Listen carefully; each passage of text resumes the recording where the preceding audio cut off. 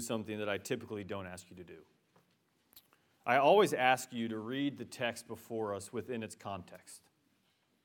So all the students of our youth group should be able to say, in response to when I say context is,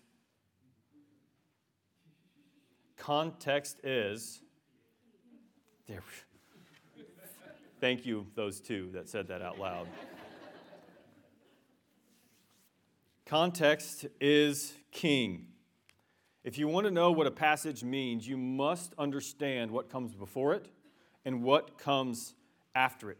Because if you just take a verse all by itself, really we can piece together anything we want Scripture to say. If you want to know what has come before this, all my sermons are posted on our website, and I encourage you to go there now so I don't have to rehearse 18 chapters of John's Gospel. If you want to know what comes after, please read ahead this week. Don't do it now, but please read ahead. Because the next few weeks are going to be hard, as I said during the announcements. We're beginning to walk through the trial, the murder, and the resurrection of Jesus. And it's going to be hard. Because John isn't quiet of why Jesus was put on trial and why Jesus was brutally murdered.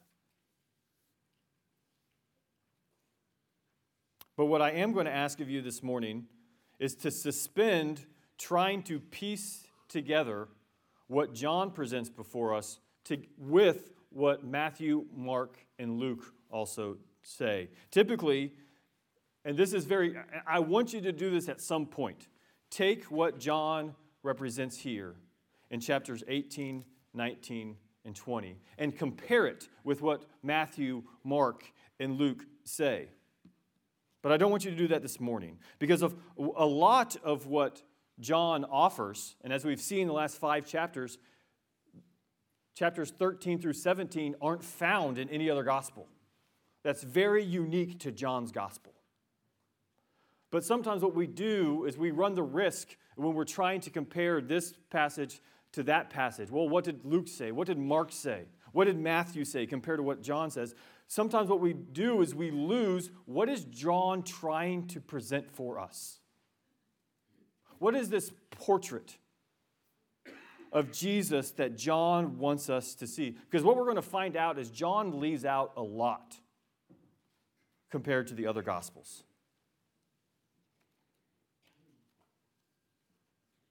And here's why. Because John wants us to see this Jesus that he's been presenting from the very first chapter of this gospel.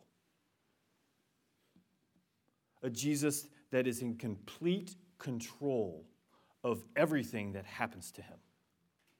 Yes, John could have, because we believe John wrote his gospel last, after the other 3 had been written. We do believe that John actually used Mark to help guide him in the narrative. John could have done just a summary of the other 3 gospels, but John didn't.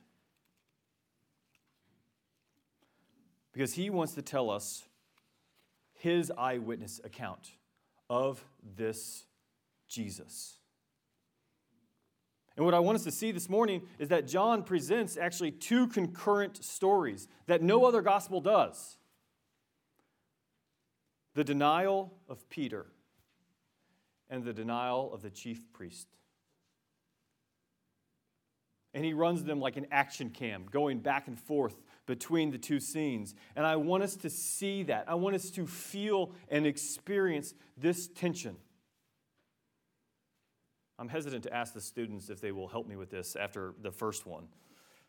But we should understand this, students, like we've been going through Mark. Mark typically makes what we call a Mark sandwich. He tells us about something, and then he tells us another story, which seems as though it has nothing to do with the first story, and then he finishes his first story. And what Mark wants us to see is that all of these things are telling us the same truth. And if we take these stories apart, we miss what the author is trying to show us. This morning, as John cuts back and forth between these two stories, the story of Peter and the story of Ananias, and what I want us to see this morning is this picture that Jesus, in this early morning, that everybody denies Jesus.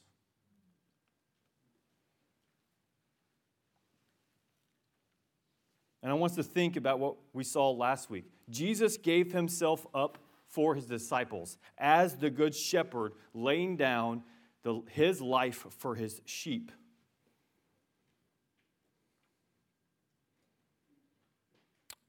Now, I want us to see what I believe John wants us to see, is that all of us are a lot more like Peter and Ananias than we're willing to say.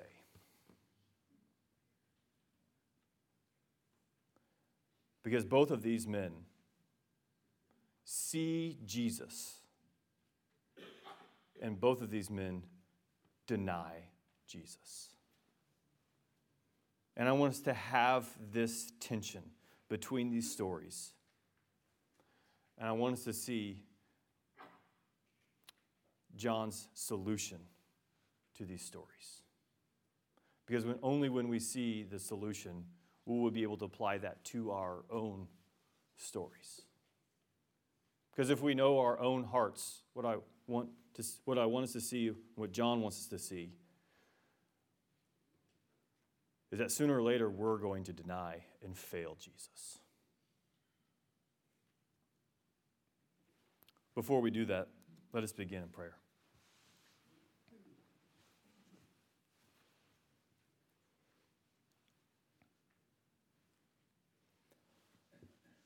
Father, Son, and Holy Spirit, we need your help this morning.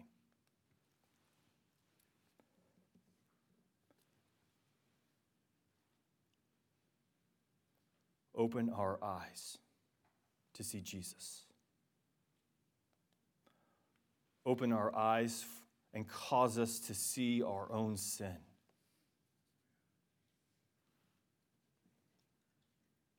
Holy Spirit, be at work in our hearts. Remove our heart of stone and give us a heart of flesh.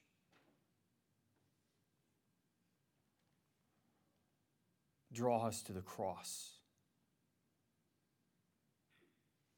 Heal us as your people.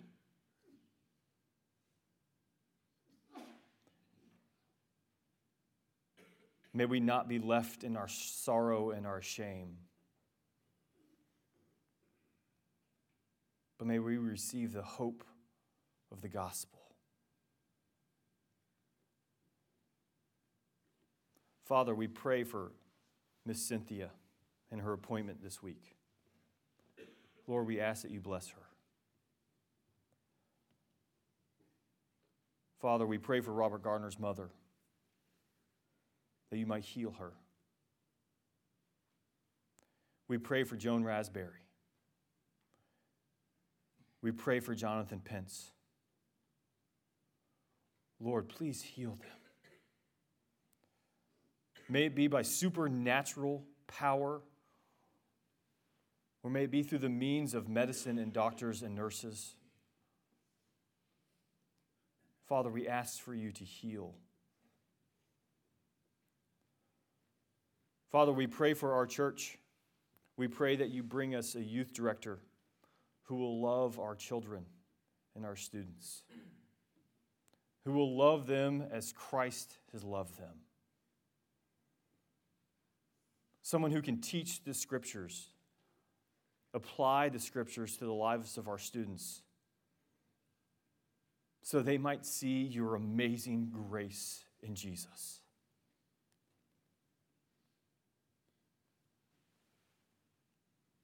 We pray for our fall groups, for the women's and men's Bible studies, for our small groups, for our catechism club. Lord, may this not be just a social event for us, but may you be at the center of everything that we do. Father, we pray for your peace, that your great shalom might cover the city of Memphis.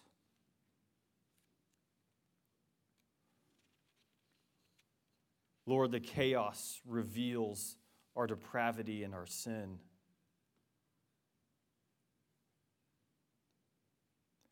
May the church stand. May the church be a place of safe haven, of Sabbath rest. Father, we pray for our sister church, River Oaks Reformed Presbyterian Church in Germantown, and their ministers, Tommy Lee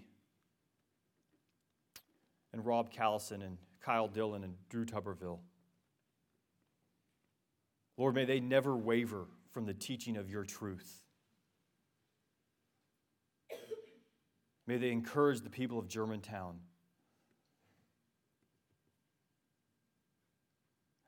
of who Jesus is.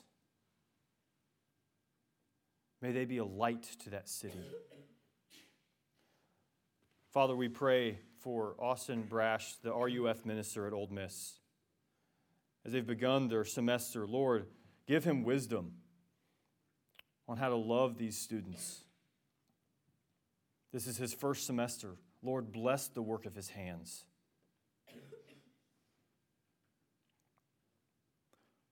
Father, we pray for our president, for our vice president, Kamala Harris, for our Supreme Court justices, for our senators and representatives. Lord, may they lead justly, as you are a God of justice. May they give voices to those who have none. May they stand for the widow and for the orphan, for the marginalized. Give them wisdom that only comes from your truth, the person and work of Jesus Christ. Father, we pray for Mark and Liz Scheibe, our missionaries in Northern Ireland. Bless their marriage, bless their children, and bless their work. May they know this morning that they are not alone in pushing back the kingdom of darkness, but that the kingdom of God has come, and our King is returning soon. And Father, we pray as you have taught us to pray, Our Father, who art in heaven, hallowed be thy name. Thy kingdom come, thy will be done on earth as it is in heaven. Give us this day our daily bread, and forgive us our debts as we forgive our debtors. And lead us not into temptation, but deliver us from evil. For thine is the kingdom, and the power, and the glory forever. Amen.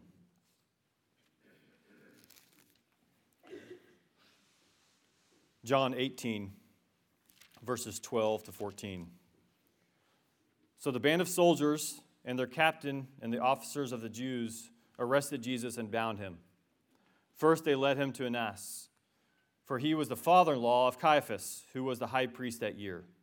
It was Caiaphas who had advised the Jews that it would be expedient that one man should die for the people. John here is connecting the story for us. If you don't remember the story, back in John chapter 11, we met Caiaphas. We met Caiaphas because he was at the head of the scheme because the religious leaders wanted to kill Jesus and Lazarus. They wanted to kill Jesus because he had just displayed resurrection power, and they wanted to kill Lazarus. All the evidence. And if you will, actually turn with me to John 11, verse 49. It's just 3 pages back on page 898. John 11, verse 49. But one of them, Caiaphas, who was the high priest that year, said to them, "You know nothing at all," speaking to the Pharisees and the council of the Sanhedrin. "You know nothing at all, Nor do you understand that it is better that for you that one man should die for the people, not that the whole nation should perish. And this is John's commentary. He did not say this on his own accord, but being the high priest that year, he prophesied that Jesus would die for the nation, and not for that nation only, but also to gather into one children of God who are scattered abroad. So from that day on, they made plans to put him to death. What we might miss is that between John chapter 11 and John chapter 18, by the way, I preached on this passage in March. There wasn't that much time that happened between John chapter 11 and John chapter 18. We think that maybe they were separated by a week. And John is drawing us back to this plot to kill Jesus, reminding the readers of this tragic irony. That what the Jews were actually doing was unfolding God the Father's plan of salvation for his people. So you might think, this high priest, who is he? Right? Because John chapter 11, it tells us that Caiaphas is the high priest. And now in John chapter 18, it's telling us that Annas is the high priest. Which one is it? Well, D.A. Carson helps us understand the reality of the situation. That Annas held the office of high priest from AD 6 until AD 15, when Valerius Gratius, Pilate's predecessor, deposed him. Annas continued to hold enormous influence, not only because many of the Jews reasserted or resented the arbitrary disposition of the appointed high priest, which was a lifelong priestlyhood, but also five of Annas' sons and his son-in-law Caiaphas held this office at one time or another. Annas was thus the patriarch of this high priestly family and probably considered to be where the power really was. James Hamilton points out that calling Annas high priest is probably analogous to how we call our ex-presidents president. They don't lose that title even though they lose that office. But what John wants us to see is that the first people they take Jesus to see is Annas, because he's the one that holds the power.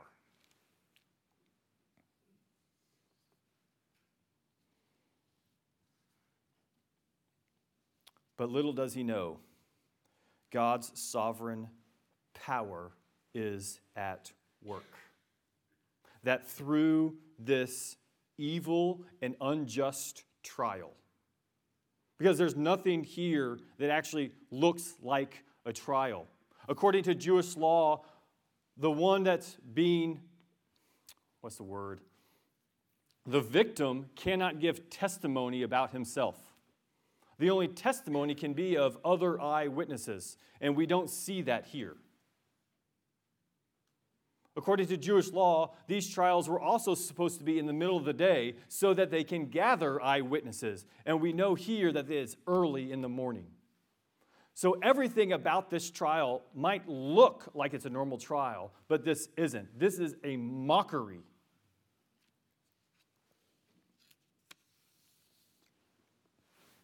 Little does he know that God is in control. And then this is what we read back in chapter 18. And Simon Peter followed Jesus, and so did another disciple. Since that disciple was known to the high priest, he entered with Jesus into the courtyard of the high priest. But Peter stood outside at the door. Who is this other disciple? Well, I believe John is actually writing of himself. That this is actually the author of John's gospel, John. We see earlier in this text, earlier in this book, that John does not identify himself, but he is the disciple that Jesus loved. He was the disciple that asked Jesus when all the other disciples were afraid to ask where he was going. And so here we see Peter and John, the only two disciples who have followed Jesus thus far after he's arrested, and John enters into this courtroom, but Peter had to stay outside. And what's so important, and I don't want us to focus on John's success. But what I also don't want us to see this as Peter's success. Many commentators and pastors have said, well, at least Peter was there.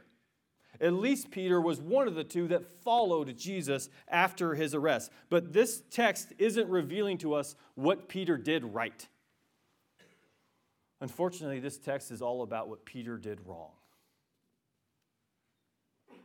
This text is about how Peter failed Jesus. Because what we see is that Peter was given the chance to follow Jesus.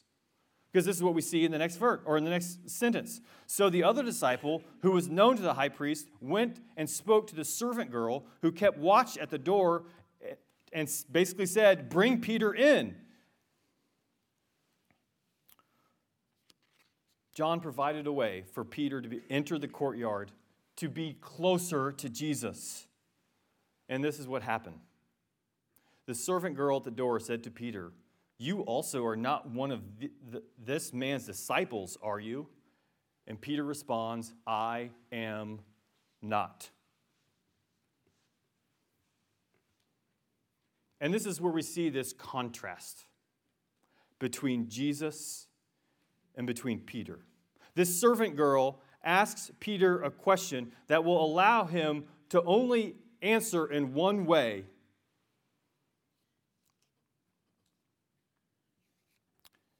And if he was to answer into another way, his only answer would have been, "I am." But here's the irony. Peter responds with, "I am not." This is Peter, one of the 4 disciples that are closest to Jesus. This is Peter who confesses Jesus as the Christ. And Jesus told him it is upon this confession that he will build his church. This Peter is the one who denied that Jesus would wash his feet because he thought it was too lowly for Jesus to do. It was this Peter who saw Jesus transfigured upon the mountain. It was this Peter who said that he would lay down his life for Jesus. And he almost did when he pulled out his dagger and cut off the ear of the priest's servants. It's this Peter that was given this opportunity to follow Jesus. And he failed.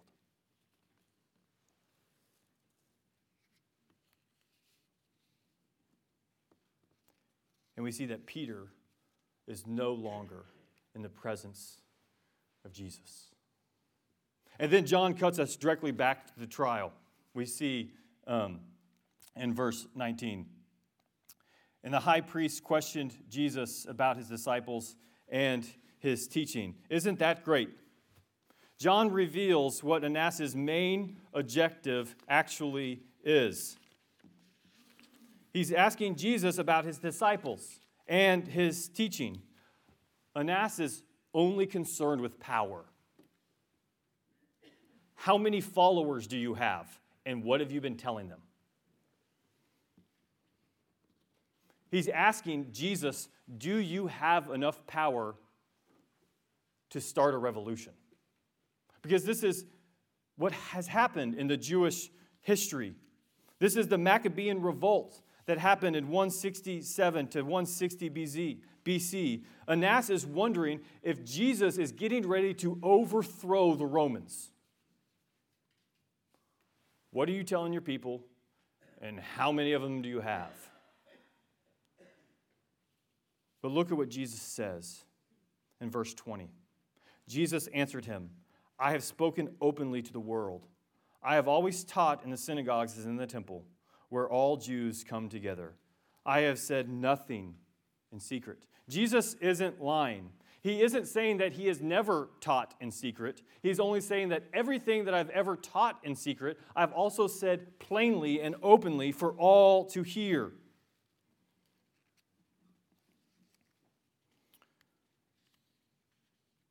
And that's why he says in the next verse, "Why do you ask me? Ask those who've heard me what I have said. They know what I have said." And then this is where the scene gets real.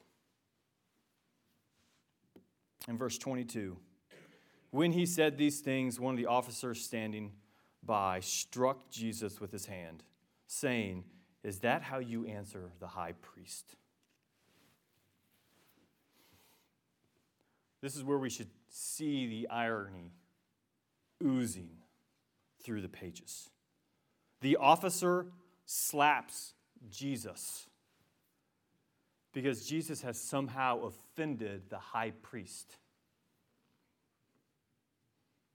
The high priest, an anointed office given by God to be God's representative to his people.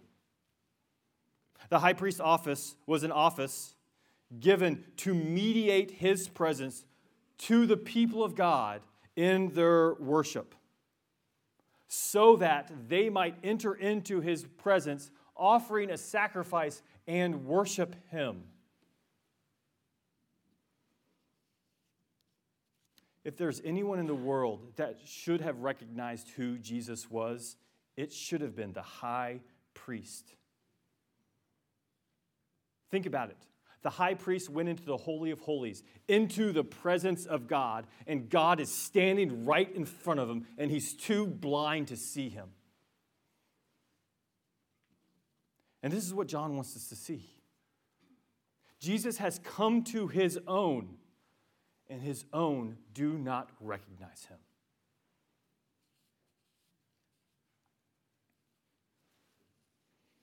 Everything about that sacred office was received by God's grace. Everyone who held that office knows that at some point they will stand on trial before a holy God and give an answer for what they have done. And yet God himself is standing and is mocked.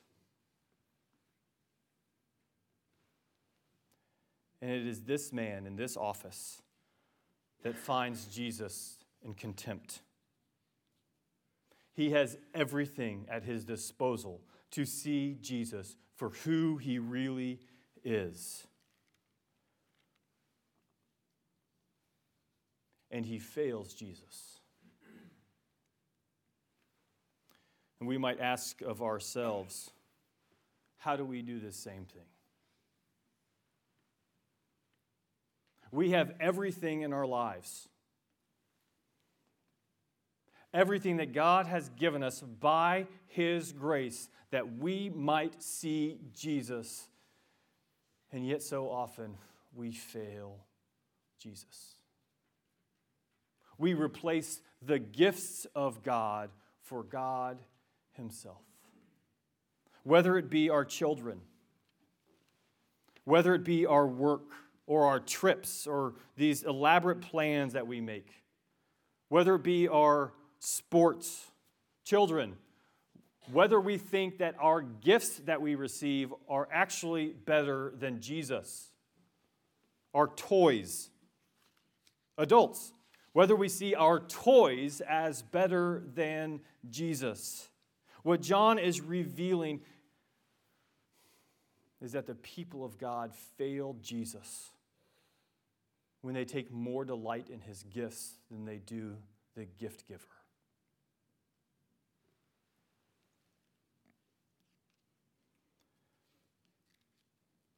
Because when they enjoy the gifts more than the gift giver, they deny Jesus. And this is what Jesus says in verse 23. If what I say is wrong, bear witness about the wrong. But what I said is right. Why do you strike me? Jesus condemned the actions of the high priest, of this Pharisaical group. And when Jesus asked them to give an answer, instead of answering him, they send him away because they don't want to hear from Jesus. And then John returns back to Peter in verse 25. Now Simon Peter was standing and warming himself, so they said to him, "You also are not one of his disciples, are you?" And he denied it and said, "I am not." One of the servants of the high priest, a relative of the man whose ear Peter cut off, asked, "Did I not see you in the garden with him?" Peter again denied it.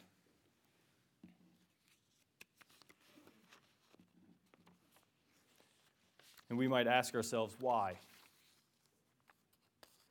Why does Peter deny Jesus? Is he seeking some type of physical safety? Is he trying to prevent being incarcerated? We aren't told. But what this text clearly reveals is that the one closely associated with Jesus, one of the two that are so closely related to Jesus, fail him again.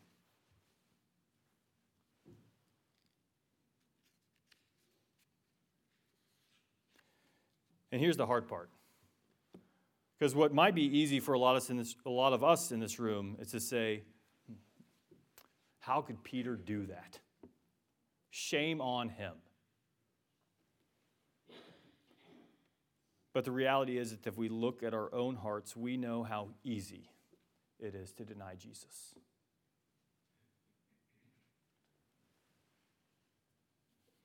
Because what John's gospel has over and over presented about Peter is sometimes Peter does the right thing. But Peter doesn't always do the right thing. It's interesting. The only person in this passage that did what he was supposed to do is Jesus. Jesus spoke of who he truly was and what he had truly come to do. And as interesting as it is, and as much as we can talk about Peter, and as much as we can talk about Annas, this passage is not about them. This passage is all about Jesus. And yet this passage isn't do what Jesus did. It's not a you need to be like Jesus passage. This is a contrast. This passage is about you need Jesus because you will fail Jesus. At some point in our lives, we will find ourselves, no matter how much we pray, no matter how much we read our Bible, no matter how much we come to church, we will find ourselves in the same type of situation that Peter found himself. We will fail Jesus.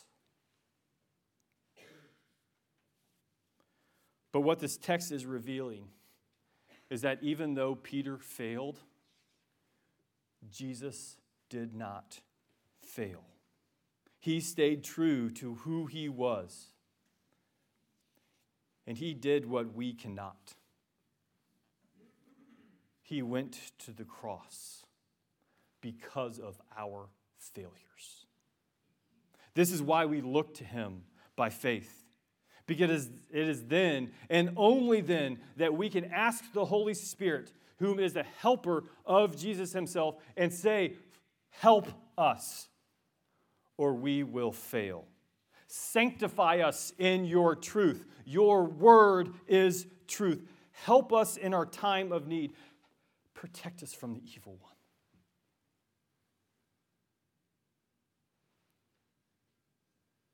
And what this text is telling us, what it's revealing, with the portrait it's trying to paint of Jesus, is that when we fail, we should know where to go. Whether it's a moral or physical or ethical failure, when we fail, we should run to the cross of Christ.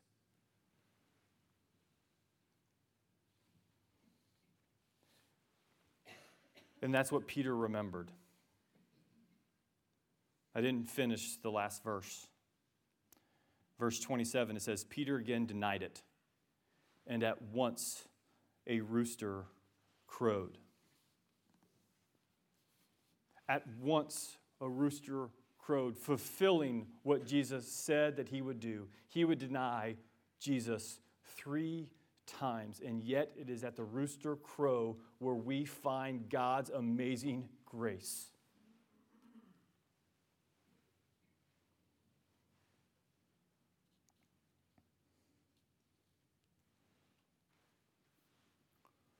Because Peter has no hope in himself. His only hope is Jesus. For Jesus promised that he would never lose one of his own. And it's at this place, this charcoal fire. This is the only place in the entire Bible this word is used other than again in John chapter 21. And it's at this charcoal fire that Jesus calls Peter to himself and restores him as the resurrected Savior of sinners. And this is what Jesus does for us.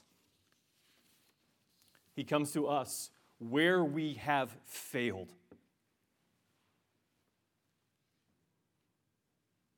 And he restores us. This is where we receive the fullness of his grace upon grace. In our failures is where Jesus has come to redeem us of our sin.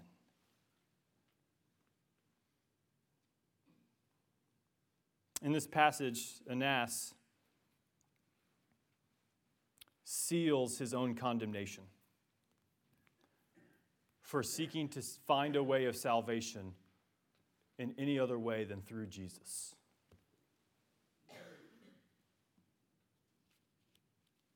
And these are the two stories, but yet there's two different outcomes. One is saved by God's amazing grace. The other stands in condemnation. Because even when his grace was offered, he continued to deny Jesus. He had used what God had given to draw people to himself for his own personal gain. This isn't just some generic non-believer. This is someone who's a part of the community of God that receives all the blessings of God and yet uses the things of God for his own salvation, other than the one who provides it. And it is to him that Jesus will say, I never knew you. It is to him that when we read in 2 Timothy 2, if we deny him, he will also deny us. But if we run to Jesus, he is the faithful one. May this story remind us of our story. And may we respond as Peter responded, by running to Jesus, that we might be saved by his amazing grace, because he is faithful. He is the truth. He is the way and the life. I'm going to close with this. It's interesting. There's no indication of anywhere in the Bible that Peter tried to suppress this story. Think about it. All 4 Gospels, in the telling of the gospel of Jesus Christ, all retell the failure of Peter. He denied his Savior 3 times. But this is the greatness about the gospel, is that we as the community of God are able to talk about our great failures, and we're able to be restored. Because our story isn't about how good we are. Our story is about how good Jesus is. And this is the Jesus that we come to at the table and receive grace upon grace. Let's pray.